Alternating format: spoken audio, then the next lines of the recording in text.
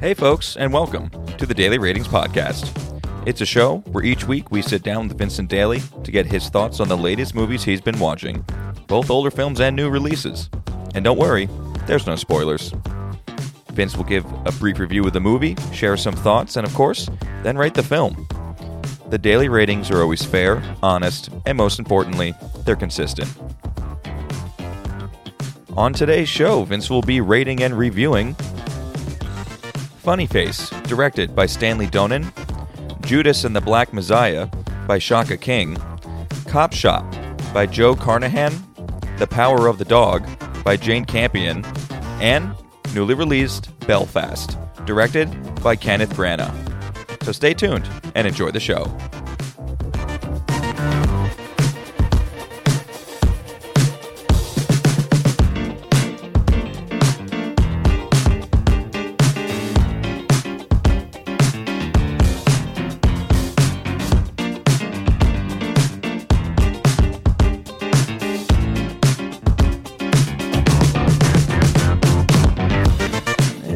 Mr. Vincent Daly, how we doing, buddy? Tommy boy, how's it going? I'd say it's going pretty well. It's going pretty well. How was your week of movies, man? Week was good. We have, of course, a very old film in here, and I'll talk about that, what I'll be doing for February.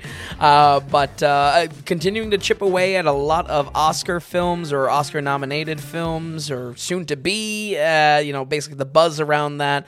Want to make sure that we can go through what was in the film festival circuit, now having a theater run and kind of going through those.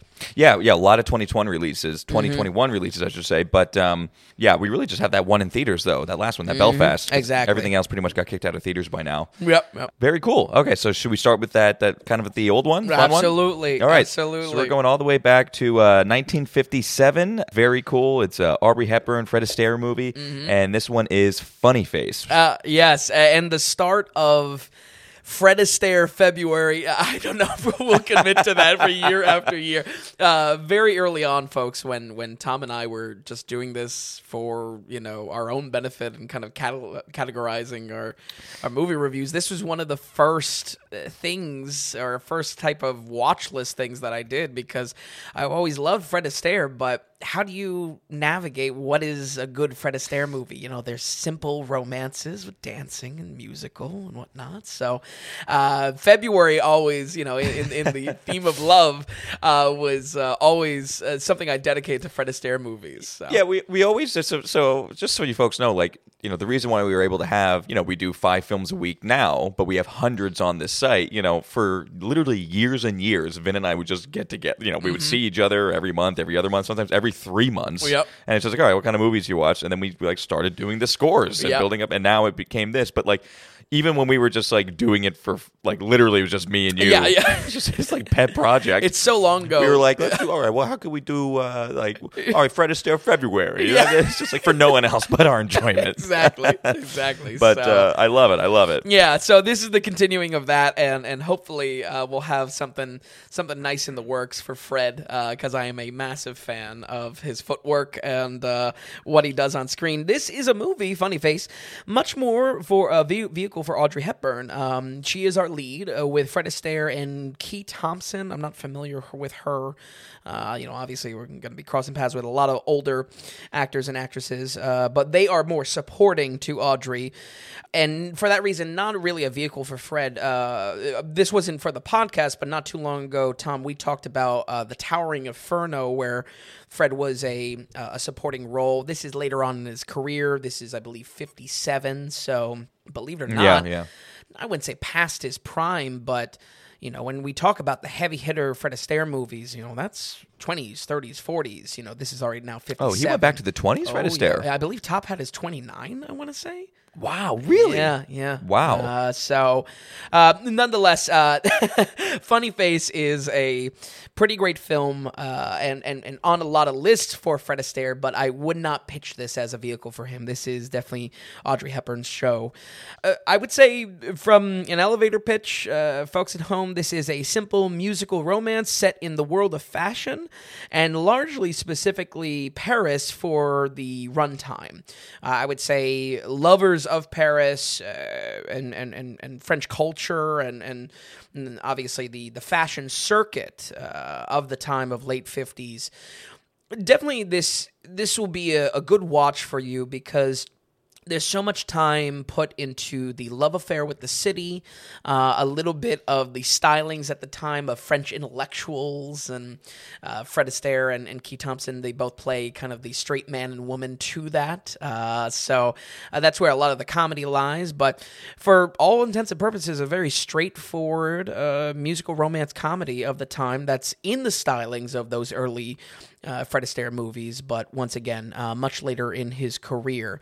I would say for the setting, we have a really creative set work that plays into the filming of this movie.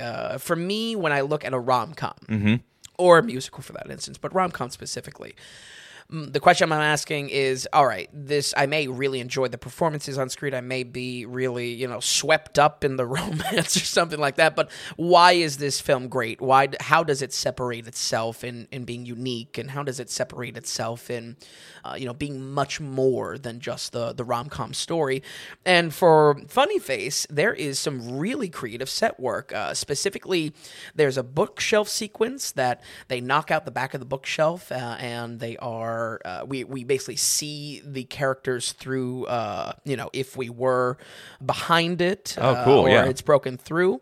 A lot of that goes into the set work that we see with the French fashion industry and runways, and clearly, I think this resulted in, historically, this being nominated for an Oscar for some of its cinematography, and I think it was actually cinematography that was nominated for. That's it then. Okay. But going back, obviously it's always, a little bit difficulty to align yourself with the Academy, but... Yeah, it was for best costume, best art direction, best cinematography, best writing, and as well. Yeah. Yeah, and typical, costume...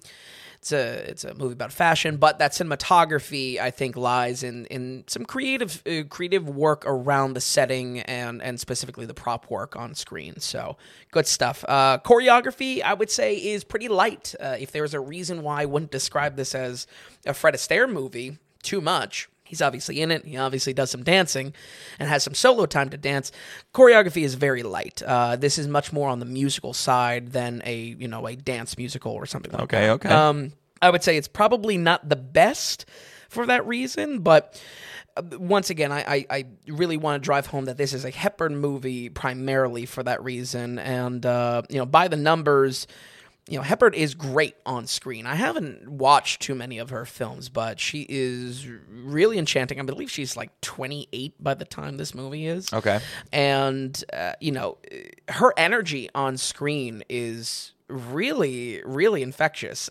She plays uptight at first, but the excitement she has getting introduced to the world of fashion, it's a wonderful time. I think the best moments we have are when she loses maybe a little bit of aversion to Fred and Key trying to get her involved in this and seeing potential in her as a model, as a dress, a fashion model in this industry, and as a muse for Fred's photography and how he's portraying the designs in the fashion world. The excitement there works so well because I haven't seen much with her, but there's a reason why we know her name. Exactly. She's that good. She's that good. Yeah. It really is. I think it boils down to her ability to really just show excitement on screen, show enthusiasm for being involved in a new world that's fresh to her and fresh for a lot of audiences' eyes. I especially watching this in the modern day, I don't think any of us can really recall what the fashion industry was like in late 50s, no less Paris Fashion Week or anything like that. Right, of course. You know?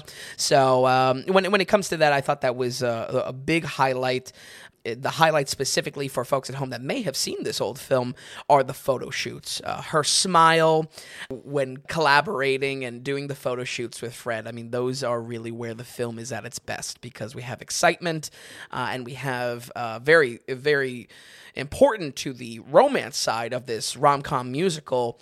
The chemistry between Fred and Audrey is really at its height there. So where I would want to kind of throw some criticism at this is the romance here is what I was scratching my head over. Astaire and Hepburn, both extremely charming, you know what I mean? We're talking about probably some of the most charming people you can ever even engineer, you know, in all of humanity. So true. But there is just such an odd age difference. I mean, we're talking about a solid 30-year Literally, gap. yeah. So Fred Astaire born 99. I mean, 1899. Yeah. And Hepburn was 29. 1929 she was born, yeah. And this it would not be too much of a problem, but man, it's just like not confronted at all in the film.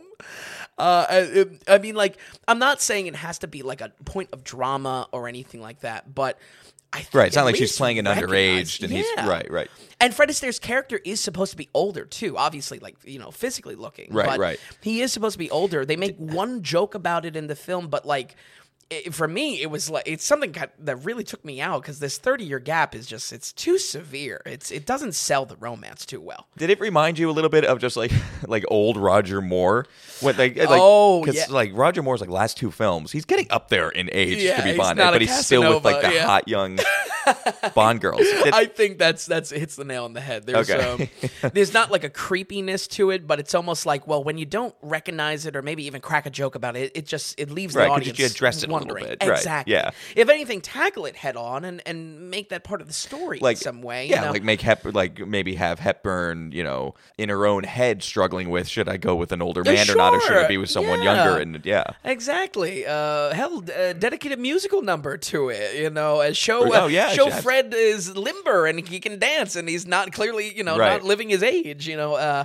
Listen, you know, Astaire's my guy, you know. If he's getting if he's getting 28-year-old, that's good. But it just was a little bit odd and an odd pill to swallow for that reason. I think that really is my main critique of this film. Beyond that, I think this is a very cute, very charming musical. Doesn't escape the typical second act frustration in the romance, which is always something that I'm going to be marking a rom-com for because it's just so generic. It's so by the beats. But we're also talking about 57 right, here. Yeah. You know, maybe a trendsetter in that type of arc. Though I wasn't particularly thrilled by it, I think the highlights of this film and the really, really excellent work that it does to making all three characters charming, likable on screen, and making you want to pay attention to Audrey Hepburn's character's progression in the fashion world. I think this is a very solid movie. Everyone is a delight on screen. I just would have liked it to crack the mold a little bit of how the romance is portrayed and how we create drama around the romance other than the typical second act, like, oh, and now they're on the odds again. You know what I mean? Right, sure, yeah. And again, it's in 57, but we're in the here and now. Exactly. Yeah. Exactly. So for that reason, we will go ahead and give Funny Face a 70 on the dot. Oh, wonderful. Yeah, 7, that's great. I have to start watching more Fred Astaire movies. Oh, you're in luck. Might be working on something. And I mean, as you said, it is a Hepburn movie, like through and through. But yes. It's just something that I think maybe it's a good jumping off point for people listening. I think so, you know? Yeah, and certainly, a little bit, actually much fresher than, Swing Time, I think, is 34, 32. I think he started mostly on like early 30s. I think Top Hat was like 35, I saw. Oh, okay. Yeah. So maybe not. Maybe getting into some films in late 20s, Yeah. So. Because by that time, he's almost 30 years old, really. really. Okay, awesome. And 70 for Funny Face. Well, we're going to take a huge jump in time now. Yeah. Because now we're in the 2021s. But some of these movies we have coming up are not quite in theaters anymore. Yes. We're just kind of doing some catch up and everything like that, especially for this year. But we're going to move on to Judas and the Black Messiah. Yes. And this is directed by Shaka King. Yes. I believe a first feature-length production for him as well, because I was trying to look to if I saw anything. I off the top of my head, I don't think I have. This is, of course, the Oscar winner. If you really want to be critical, maybe 2020 wasn't the the most competitive year for the Oscars, but this is a. Oh, it came out in 2020. It's 2020. I think it had its theater run, but it was in the running for 2020 Oscars. Interesting. Okay. Yeah. A 2021 release, though, really swept through the Oscars for 2020 nominations, possibly through screeners, Like early release kind of stuff. Early and everything release, like that. Yeah. absolutely. This could have been film circuit or film festival. Yeah, type of definitely thing. it was, yeah. So for a wider release, you can find this today on HBO Max, and a very solid movie. This is a fully biographical telling of an interloper, quite literally a Judas within the Chicago chapter of the Black Panthers. This movie has mad Departed vibes for that reason. Really? Yes, it has that panic, that paranoia that comes into.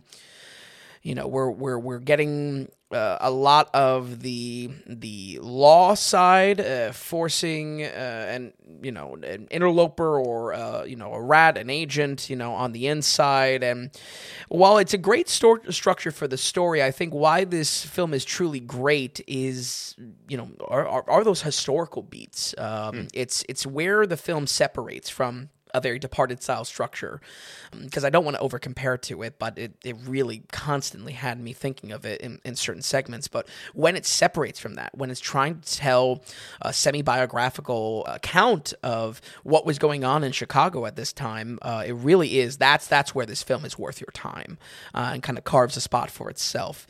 Our two leads are really just amazing. I am not a huge fan of Lakeith Stanfield. Mm-hmm. I feel he's a little bit one note sometimes, but this role is really under pressure in such a great way. And he really brings a lot of subtlety to how he's dealing with the pressure. There is a lot done to the type of language he uses, how he diffuses situations. There's a great sequence where the Black Panthers are questioning him of how he came into possession of a car. At the time, that's pretty rare, especially for how law enforcement would be, giving them scrutiny at the time. And the back and forth, the type of pressure, it would have any audience member on the edge of their seat of how the hell he's navigating this. And I think Lakeith does a great job at incorporating good ways to diffuse and selling with body language, selling the nervousness, selling the on-edgeness of it. And really, it's a delight to see. So I'm happy that he was in this film. Going into this, honestly, he was kind of a reason why I kind of backed off of it, because he really is our lead, to be fair. Daniel Kaluuya, though, would earn this Oscar any day of the week. Really? Not to be a hipster about it, I have been a longtime fan since Black Mirror, earlier on in his career, that original run of the 3 episodes. But man, his portrayal of Fred Hampton is not only spot on. There's real footage at the end to kind of show that for the audience, but I did do some diving into what Fred Hampton sounded like, and there's such a great match to what he sounded like, the cadence of his rallies in public life. I think where this goes beyond just a matching of a character in public life is how we see him act in private life. There's a mild romance that happens throughout this film for this character, and that separation between public and private life, and seeing Daniel follow through on that performance, man, it is top notch. I think he earns this any day of the week from me. As best supporting, that is. Wow, very cool. That's good. Yeah, that's good to know. I think as far as the the structure of this film, we are basically 50-50. We are spending time in this investigation, very Departed-like story structure, and then we're given kind of a mix of personal time and public life in this Chicago Black Panther movement. I think on that public-private split of the Chicago Black Panthers, that's where the film is at its best, because it's really introducing some cool new ideas, obviously portraying the menacing aspect of what we see through the feds and through law enforcement, moving Lakeith into this organization, and it's portrayed so interesting because both sides, I mean, they're just scrambling. They're just scrambling with panic. Where it's pulling me in a different direction is because, you know, the investigative side, it really does kind of boil down to been there, done that a little bit. I don't think it's bad for any reason, but I think it's a little bit of a critique for me because, honestly, the type of pressure that is introduced to Lakeith specifically and some of our characters, it feels just so rehashed when it comes to an interloper or a rat in an organization. Right. So is it just like lacking, or it's just it's no there's just nothing new about it? I mean, you know, it could have like old same tricks can kind of still really work, but there's almost like like you said, a been there, done that kind of a boringness to it. Yeah, and it's just lacking a certain depth or a coolness that the rest of the film kind of has. It feels like there's actually a documentary that's referenced in the film for Lakeith's character, his real life person, and it feels like maybe our writing team, our director, saw that documentary and said, how do we make this into a dramatized story? Okay. There's obviously natural drama there, but It for that reason, it makes me think that in that writer's room, The Departed was just so interweaved to how they want to tell this interloper story. It kind of pulled me in two directions for that reasons. That said, I cannot stress enough that the performances make up for that entirely. And especially for Daniel's performance, I mean, it really is top notch. Not only what he's doing, but the charisma, the type of charismatic leader that you want to see on screen, but also why he's getting so much heat, why he's getting so much attention, why the feds are putting Lakeith to be a Judas to his Black Messiah for right in the very name of the film. I think it does escape that criticism of being maybe a little bland, a little rehashed, because that second half of the coin is so great. It's so good, and the acting really is so good. Notch. And Daniel has been he's been on quite a rise. Get Out with Get Out, right? Exactly, absolutely. And I'm wondering because he's British, potential maybe new Bond. Oh, do you think he has Bond quality? Maybe. Does he got the look? Does he have maybe? I totally forgot about him, and because when they say new Bond, maybe Black Bond, obviously everyone goes to Idris. Yes, yeah, but he's too old. You got to pick somebody who's young 30s, mid-30s, because you're gonna have a 4 to 5 picture deal with them.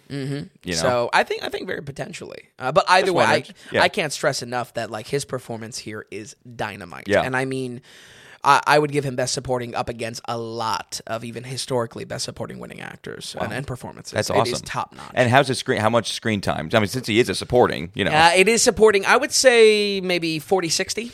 Okay. Because his private life is expanded upon so much, and I think that's as well. That gives depths beyond just, this actor is obviously doing a good job at portraying the rallies, the public speaking that this character does. He takes that and he evolves it into private life, and is still staying so true to that character, Fred Hampton. So, with that said, we will go ahead and give Judas and the Black Messiah an 80 on the dot. Oh, wow. Okay.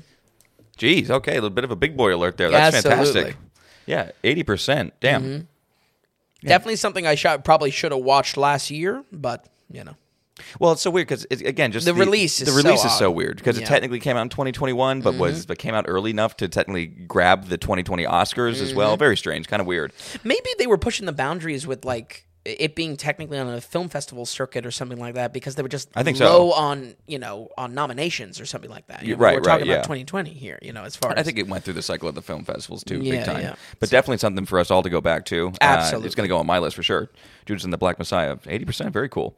All right, so we're going to keep on going with, again, another 2021 here. A little bit different film here. We're going to do Copshop, directed by Joe Carnahan. And we have Gerard Butler, Frank Grillo. Vin, what do we have? I am so excited to talk about this film. But folks at home, when I say a boys watch, when I say get your boys together and watch an action movie, Wow, really? this is that type of movie. I can't tell you how much this film scratches that itch of just a solid, well-woven action film.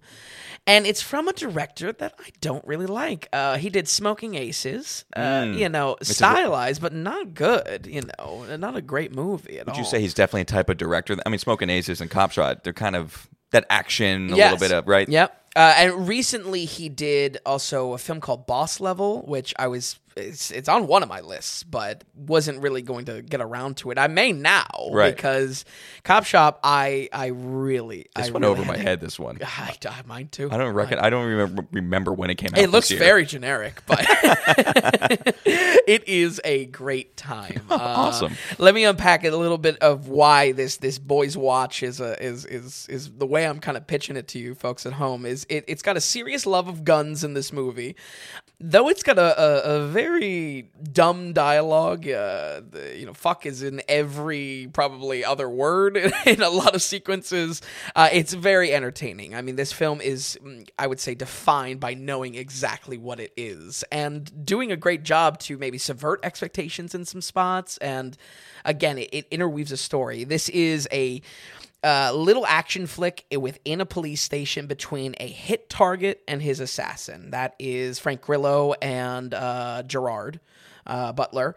And while that's, those guys are even our leads, we have a wonderful supporting cast. And really, I'll get into it in a moment. The best parts about this film are actually not at all those two top-billed casts. Really? Not at all. I would say they're probably the mediocre elements of it. Wow. But they give structure to where this film really shines. And again, it's more so about getting our main characters with a conflict in the same spot within a holding cell of a police station. So I think what was unexpected is it is a surprisingly well-woven story. There is constantly callbacks, tiebacks into concepts introduced, and just a really tight script for that reason. Again, I'm not saying that the script is anything highbrow or even relatively highbrow, but again, it kind of knows what it is and is very entertaining for that reason.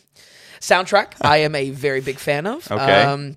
Always helps. Steals the steals the opening from Magnum Force, which is the second Dirty Harry film, and actually for the second week in a row, I'm getting to bring up Lalo Schifrin as the composer here. Oh, cool. He's not the composer, but they grab other motifs and soundtrack beats from the whole Dirty Harry franchise, which is awesome. Yeah, I love that music so much. Yeah, there's something about the pace of the music. It's like perfect for an action for that type of film. Yeah, it has that 70s feel. Yep. Very, very cool. And Copshot set in the 70s? No, modern day. Okay. Yeah, really, really top notch. If they were going to grab the theme of Magnum Force, look it up, folks. I mean, it is just cool as ice. So great.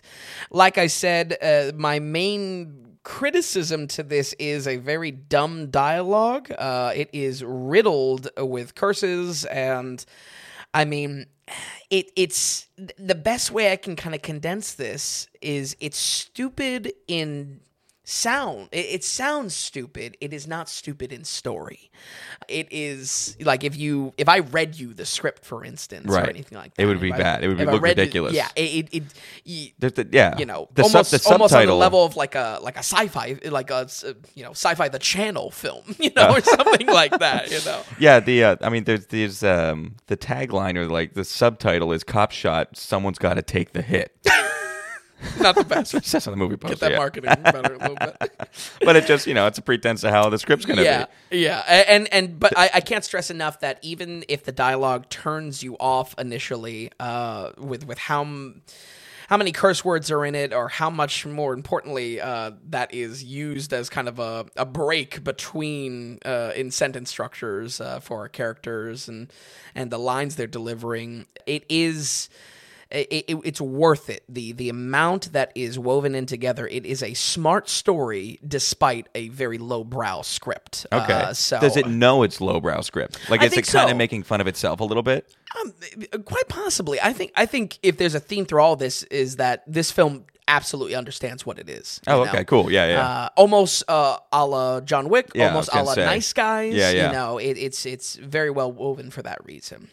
Let's talk about some performances, though. I have no interest in talking about Gerard or Frank.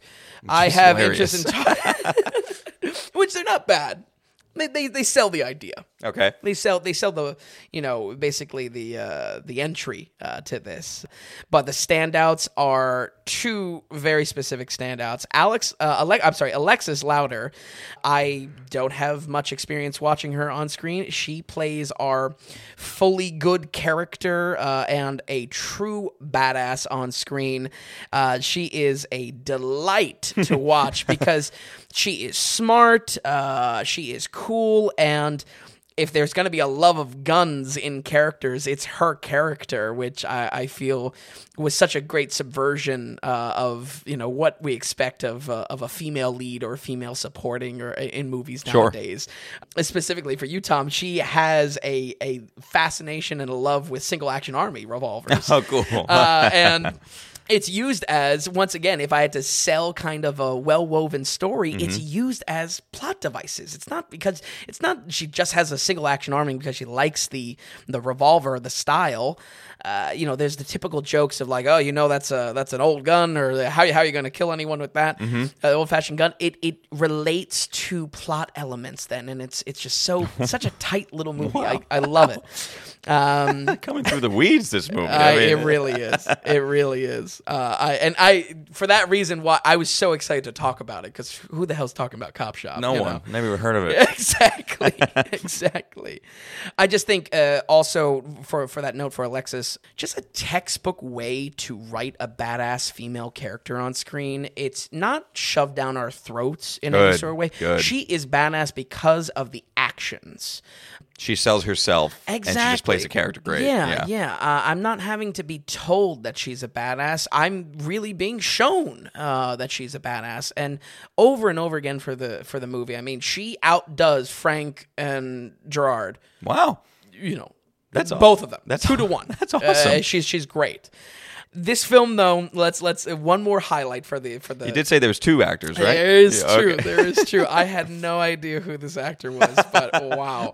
I mean, there's probably a lot of performances. There are no names, but Toby Huss. Right at the second act of this film, it's kind of getting a little slow. It's kind of crawling to a halt, and I was like, all right, well, this is where the film's going to lose a little bit of gas. Toby Huss gets a mainline injection of not only fantastic action, but such chaotic energy on screen. He holy shit, he saves this movie. I like Toby Huss a decent amount. Really? He was in a show called *Halt and Catch Fire*. Oh, okay. Great AMC show that people don't pay attention to because it was overshadowed by some other stuff and *The Walking Dead*. Toby Huss, very good, and I hope to see him more. He reminds me a lot like Ed Harris, and not a lesser Ed Harris. Sure. Just if you want Ed Harris, hey, Toby Huss works just as good. Yeah, right. Does that make sense? Absolutely. Yeah, absolutely. Okay. But yeah, I've never watched anything. That's fantastic. Yeah, he was in a couple other stuff too. But I hope to see. I mean, he's older, but I hope to see him more. He was. That's good to hear. So entertaining. Like the injection of chaotic energy into this film that he does. Not only, is it a jaws of life on this film as it's just even slightly getting slow, but he is so entertaining on screen. I mean, if I really wanted to be critical that maybe if it kind of comes out of nowhere and there's not a great lead-in, so it could be kind of just seen as, they're just throwing in a wacky character. But his role in it not only is just like so endlessly entertaining, but I think once again, there's some great setup before he's introduced on screen, and then some follow-through to tie it all back within this film. I go back to how tightly woven this film is and what it sets up for itself and what it calls back to. I love it. And if there is a reason to watch it, it is for Toby. Right. Wow. It is. It is. We just have to check him out a little bit. I might have to. Yeah. I mean, he plays a very insane character in this, but a delight on screen. Absolutely. Just one of those like, oh, you like action movies? You got to see him in this. That is great. Wow. Damn. Okay. Cool. Absolutely. But bottom line, though, I think on that very note, if you like action movies, it has it all, and probably is too entertaining for its own good. We're going to go ahead and give Copshop a 79. Ooh, I can't wait. Watch it with the boys. I can't wait. Boys watch BW. That's such a good score. Yeah. I really had a ball with it. It was so endlessly entertaining. Because action films... It doesn't happen often where it's just like when action films have that kind of, I don't know, do you think this could get a bit of a cult following, a bit of a John Wicky kind of? I think so. I always hate to compare to John Wick. We're always bringing it up. Yeah, but the problem is it does strike a chord. John Wick was a bit of a trendsetter. Absolutely. And most people kind of know it too. I think so. And I certainly feel similar energy in wanting to recommend this film for a boys watch. And maybe I shouldn't make it just down to a boys watch, but like an action film watch. You know what I mean? Right. Yeah, this of course, has electricity to it. And is really, there's a lot of care put into this. Despite, again, it sounds dumb. It sounds simple. It is a very good time and has some really great action beats for it. Damn, okay. That's 79 is so good. That's shaping out to be a pretty good episode here, man. Absolutely. Well, let's keep it going here. Maybe let's see how good these last two are. Mm-hmm. This next one coming out, big film for Benedict Cumberbatch here. And it is The Power of the Dog, directed by Jane Campion. And what do we have here? Talk about just like such a change in tone. Like this is such a drastically different film than Copshop. It's great. The Power of the Dog. This is a movie about cattle brothers in 1920s Montana. Very cool. Yes, exactly. I was really interested in this, despite some early Oscar buzz for this film. This was definitely one of those films that I wanted to tackle early. Hopefully, kind of intercept some of the nominations and get it done early. Well, it's funny that you said this despite the fact that it was going to get Oscar buzz, you still saw it. Yeah. Which goes to show what we think earlier. Think of the Oscars. Exactly. Yeah. Exactly. But yeah, very cool. Yeah, I like that premise of late cowboy. Turn of the century cowboy. Oh yeah. They're becoming a relic. 1920s Montana, cattle ranching. This is very much a relationship movie about two brothers. We have Benedict Cumberbatch, and actually the second time we're seeing him this week, Jesse Plemons. Jesse Plemons. So what else was he in? He was in Judas and the Black Messiah. He played the Fed. Gotcha. Or the main Fed contact. But yeah, it is very much about a relationship between brothers, jealousy within that relationship, stress and kind of rivalry. And for that reason, I don't really find this movie to be a Western. If I had to really call this something, it's a character drama with late Western dressings. This has really nothing to do about cattle ranching. This has really nothing to do with those concepts that I was excited to see it for, of the evolution of what that life is becoming slowly a relic of that time of turn of the century. It is just kind of the setting dressings to this character drama, which is not a bad thing, by whatsoever, but definitely something I want to note because I think this is being billed heavily as a Western, through Netflix. This is a big, definitely critical Western film. So there is a lot of praise online for this.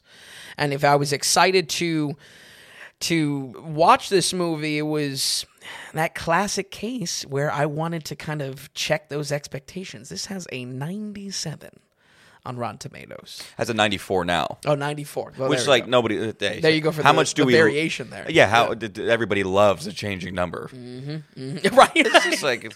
That's his point. Yeah, what the hell is the point of, like... It's just ridiculous. Anyway. But yeah, it's got a 94 as of right now. Who knows what it'll be tomorrow. And listen, I mean, I think Benedict is very good here. I think his performance we'll get into in just a moment. But I gotta be honest. This is a pretty boring film. This is a snoozer, folks. It's 2 hours and 6 minutes as well. Yeah. And that's not just because, and I say this more so for Tom than anything. We talked about last episode where there is probably a 10-point bump that I give to science fiction films, and probably a 10-point sink on Westerns films. And it just so happens I'm a big Western person. Right. So when I watch a Western, if I had my own ratings, I would always be making them probably 10 points higher than what people think they should be. You were like that. Well, and now that we're doing the daily ratings, you definitely are able to check that at the door a little bit. Sure. But it's always like, I want your Westerns up 10. It's very funny. I want you up 10 on Westerns, down 10 on sci-fi. Exactly. Complete opposite with me to you. It's so good. Exactly. A real Woody Buzz Lightyear dynamic we have going. So. Perfect. Yeah. But when it comes to this movie, though, I mean, believe me, it's not for the reasons that it's Western stylings, but not being a real Western story. It's just very slow going, and it finally picks up about an hour and 20 in a really good way, and introduces kind of the whole point of the film in kind of like a psychological drama. I don't want to give too much away because this is really, if there's going to be a reason to watch this film, it's where things pick up in this way. But I got to let you know, I mean... It took an hour and 20 minutes to get there? Yeah, exactly. That's where I'm coming from. I mean, it's a snoozer up until then. Granted, that is set up for why the later half of the film is so good eventually. But critically here, I mean...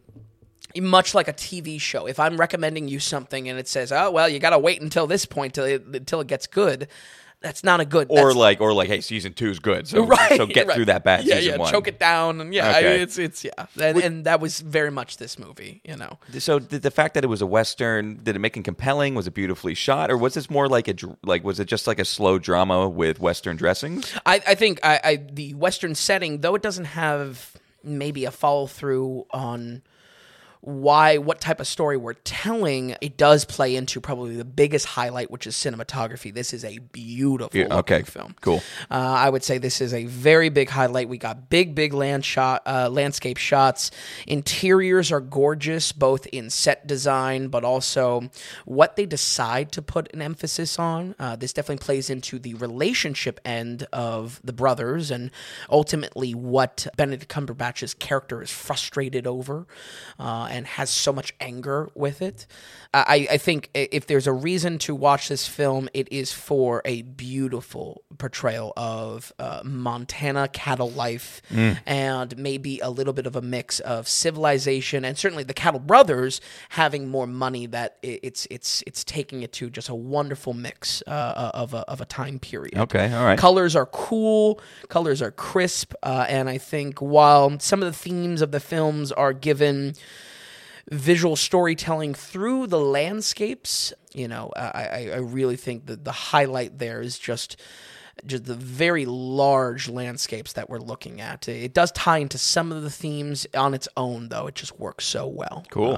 And I think if we're going to give anything to the credit of why this has to be called a Western in some way, it's for how the ranch life, the cattle life plays into masculinity, plays into the landscape. There's shots of horse muscles and harsh mountain landscape, and I think that tells a story in itself.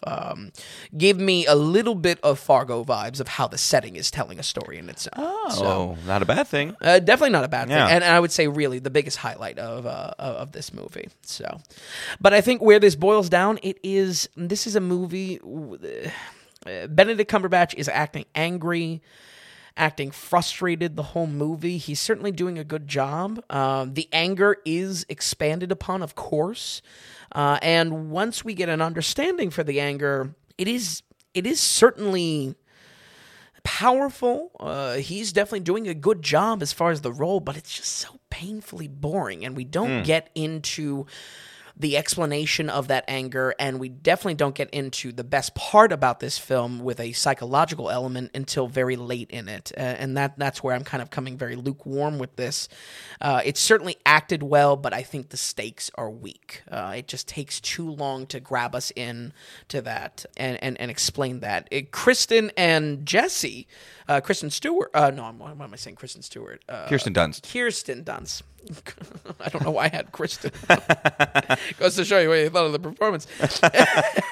No, despite being in a real world relationship, I think it's some of the weakest part of the film. Like there's very little chemistry on screen. There's. Wait, are they a couple in real? Yeah. Yeah. So, I saw that. I was like, oh, okay, maybe we have some good chemistry on screen. Maybe he was pissed in real life at her, and that's why he was so good at.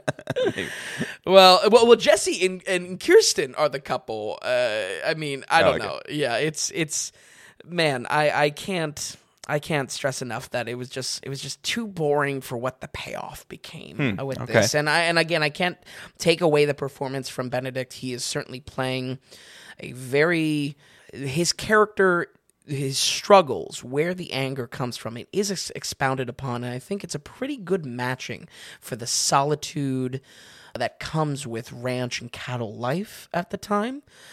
It's just too long. It's just too long to get there, and far too boring. Not engaging enough during the ride there. It eventually gets there, and that's where I want to make sure my perspective is always balanced for you folks at home, because if you're really invested, if you love Benedict Cumberbatch, this is probably a very solid, if not a great watch up until those Rotten Tomato 94s. Because if you're engaged with it, guess what? That boring stuff isn't boring anymore. But it just did not give enough, and especially where the story goes, it makes me wonder, where was this? Where was this focus half of the movie? It should have been sprinkling these psychological elements throughout. Exactly. Get you something to bite your teeth into a little bit to hang on to. Exactly. Give you something to hang on. Exactly. And like you said, if you love Benedict Cumberbatch, it might be different. But so many people who doesn't we love Benedict Cumberbatch. You know what I mean? And it still wasn't enough for you to be hanging on. Yep. Exactly. So it sucks that you had to wait an hour and 20, really, like you said. Yeah. Till it gets going. I just think, I don't know, it just did not live up to that immense hype that you see online. I don't think by any extent it is a bad movie, but if there is a role I can play for you folks at home, it is checking that hype and setting a little bit more of a consistent and fair expectation and rating for these films, especially when there's a lot of buzz around it. I think for that reason, give it a watch if you are finding yourself a fan of Benedict Cumberbatch. If you want to see the eventual good that happens in the movie, and I'm certain it's probably going to be on a lot of watch lists come Oscar season. But with that said, we will go ahead and give The Power of the Dog a 62. Yeah, 62, still not bad.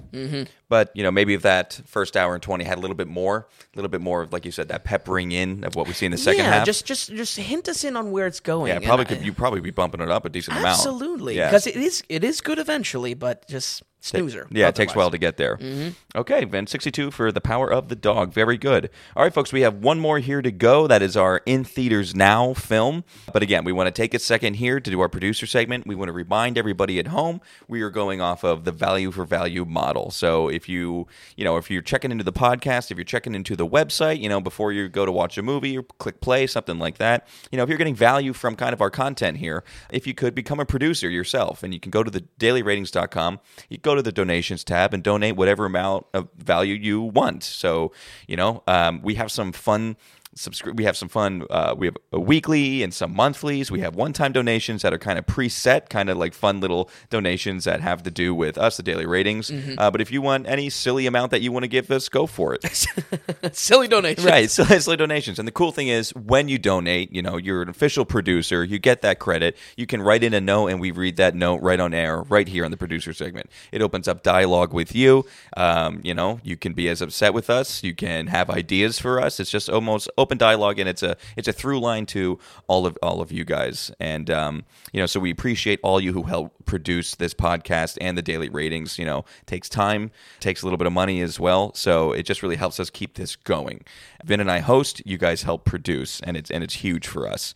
We look at something like a Rotten Tomatoes that's owned by massive companies and are changing the score. It's just like, it's ridiculous. That's ridiculous, and giving these high 90s, it's crazy. And you might say like, hey, Judas and the Black Messiah only an 80% when other people are like. You have to understand, 80 is phenomenal for the daily ratings. It's very much more difficult to reach those, upper 80s and upper 90s for a reason. Think about how many films are out there. When it cracks 80, especially when it cracks 85, these are some of the best movies ever made. And truly worth your time for that reason. For anybody's time. When you hit that 85, this is a movie for anybody to sit down and watch and enjoy. And that's why people who just are giving out high scores left and right, it's just ridiculous. Yeah. And we try to bring it back down to earth. That 80% is incredible score. That Copshop at a 79, it's fantastic. That's awesome. Yeah.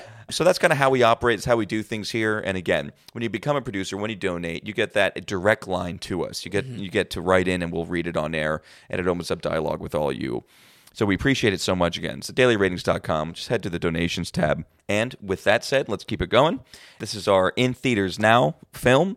We have Belfast. Yes. Okay. So this technically, I believe, was on a film circuit in early September, and now is just having some theatrical releases. A little bit wider release now, right? Yeah, maybe not super wide because it's still having to deal with the heavy hitters of December and whatnot and January. But I was happy to see this film because, as far as hype goes, this film has a lot of buzz around it. I want to actually start with a little bit of how this film was billed and the soundtrack. This film was billed, I think, in marketing material as a musical. That is not the case here, and I bring it up because I think when a lot of audience members hear musical, that's going to be a turnoff, or that's going to be something that they avoid. This is a very music-heavy film, and you don't have characters singing on screen, but you do have Van the Man Morrison doing the soundtrack on this one. I think my favorite parts about it are when it is just solo saxophone with atmospheric sounds. Oh, okay. And there's a lot of music being interwoven here. Where I'm not so much of a fan is when it is just straight up songs. It's not that his music is bad in quality. If anything, I am a fan of Van Morrison quite a bit. But there are just a few too many, and it's a little bit too much in the forefront. I would say if there's anywhere that kind of musical designation or description of it as a genre is coming through, is that there's just significant sequences in this film that it's just Van Morrison's song just playing straight up. So, Okay. So a little bit good and bad. I think what he's doing in the score and what he's doing in the more atmospheric elements are really a highlight for me. This movie is set in the real-life conflict between Protestant citizens and a Catholic supremacist group called the Troubles. I had no idea about this. Yeah. Definitely was ignorant to it. When I saw it in some of the marketing and whatnot, I thought it was Irish Republican Army or IRA, and it was confusing initially paying attention to it, but this is a real-life accounting of it, and while it may not be a biopic, probably one of the more fascinating elements about this film, it is the real-life recalling of the director's childhood. Oh, very cool. Yeah, and I really think in that presentation is where I want to pitch why this film is worth your time. There is an interwoven of news footage, of love of movies in this film, and it does a good job at casting the time period, but it clearly shows, the building blocks of what led to the director's life. I think why this film moves into something that is absolutely something you should make time for is that it's portraying this very serious, very violent, almost unbelievably violent civilian conflict from a child's eyes, and dances the line between youthful, funny moments and interweaving that between a family drama fueled by an extremely hateful conflict. And I think that balancing act is brilliant, honestly.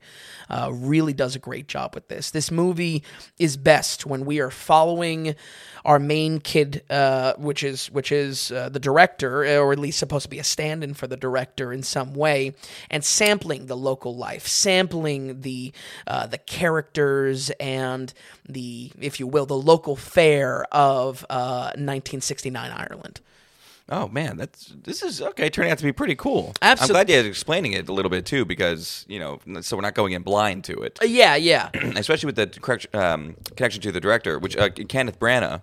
By the way, he was really a big actor, so some of you guys might know him. He plays the main guy in Murder of the Oriental Express, Yep. which the new one's coming out, Death on the Nile, which is along the same lines. He was in Dunkirk, played the captain. That's right, he was in Dunkirk. Yeah, or the general or something like that on the dock. So people have an idea who we're talking about. You can picture him a little bit. Absolutely, and I think it's, again, I can't stress enough, you could take telling this conflict and try to tell a story of what it's like to live during that time and go through that conflict. And I think probably the temptation in any writing of that is, well, let's tell the story of who's getting affected, the families that are affected by this, about this civilian conflict, this religious conflict, and one of, in 1969, not overwhelmingly, long ago.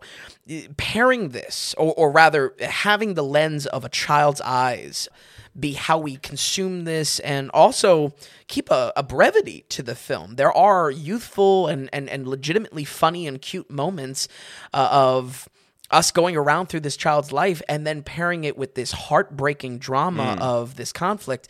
It really is an amazing movie for that reason. Wow, cool. Top notch for that reason. So good kid acting too, like. Oh, let's talk about it. Okay. It is against all odds good kid acting. I feel, what was recently we talked about? Why against all odds? Just because I hate kid actors. Right, yeah. I forget what film we were talking about that recently, though, for sure.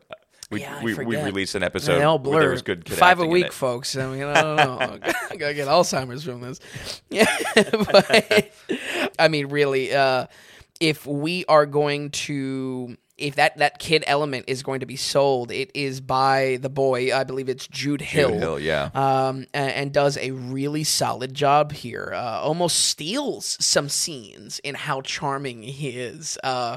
I mean, just so adorable, and you could say, oh well, I mean, you can have a cute kid on screen. What does that do? It again, it is the specific pairing of heartbreaking and very real conflict in that country at the time, and between religions. I mean, very deep seated as well historically. It's the specific pairing of light and moments that have a lot of brevity and happiness to how any kid would experience life and experience their loved ones around them, and it's how it's combined is just so great. So I'm very happy to say Jude Hill, though a kid, young kid, yeah, exactly. I would say if I had to give how this dance in between, and obviously a kid focus is done. This is like a obviously a historical, but more serious version of like a Jojo Rabbit, where you have a kid focus around, Jojo Rabbit was comedic in nature, but had that dance, similar dance. Sure, absolutely, of brevity and drama. So let's talk about some supporting. Judi Dench is probably going to be a very big contender for Best Supporting Actress. Okay. She does a phenomenal job. Her and, I'm going to mispronounce, I think it's Ciarán Hinds. I'm so bad with these scene names. Syrian. I don't think it's Syrian. I think it's probably Ciarán. Okay. I don't have an experience with Ciarán as an actor, but her and Ciarán, Judi Dench and Ciarán Hinds are amazing as the grandparents in this, cool. and probably are the best moments of the best moments when we're following the boy around and experiencing some of the local life and kind of tapping into little day in the life type of sequences.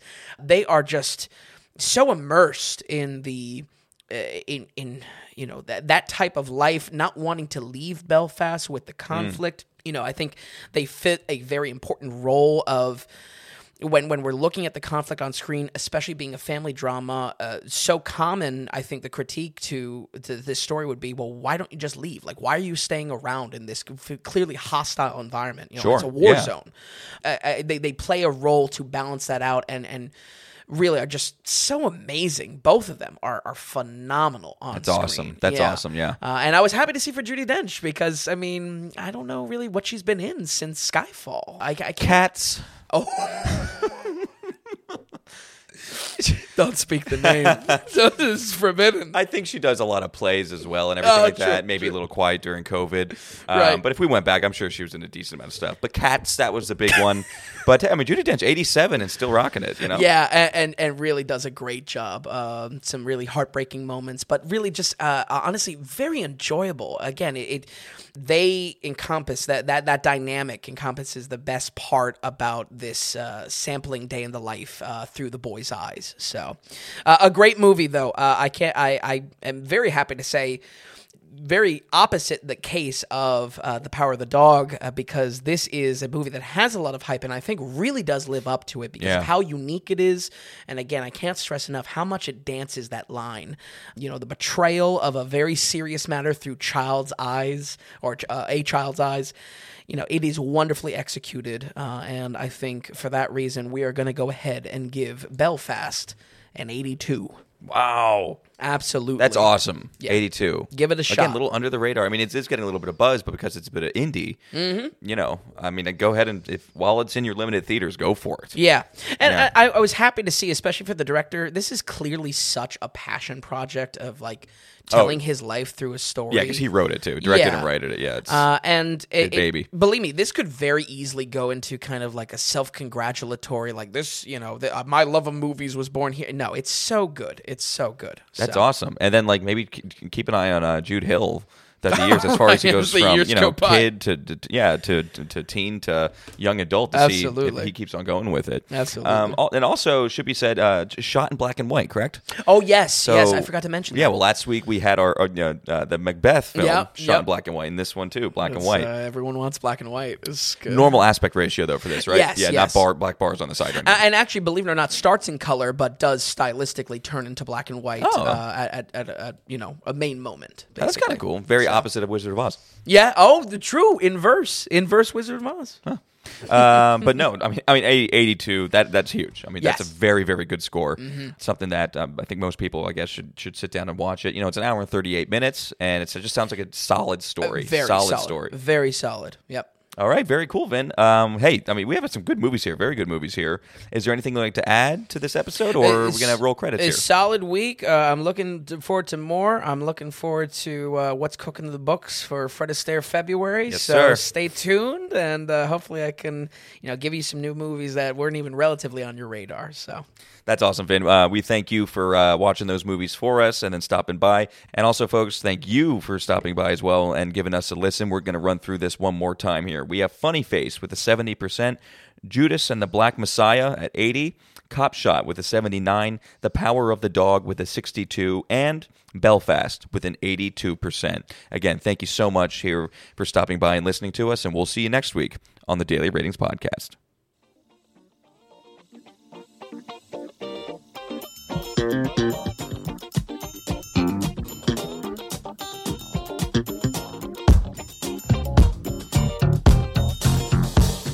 If you enjoyed the podcast, if you would, give us a good rating or tell a friend about us. If you're wondering if a film is worth a watch, or if you'd just like to see more movie ratings from Vince, be sure to stop by thedailyratings.com, where we have our ever-expanding catalog of film. Also, if you found value in the podcast or our site, become a producer and go to the donations tab on thedailyratings.com. You can donate whatever amount of value you feel you received from us. You'll get a producer mention on the next podcast episode, too. We're looking to build this into something large and great, but also be independent from those corporate sponsors. So we greatly appreciate any support from you all. So thanks so much, and we'll see you next time on the Daily Ratings Podcast.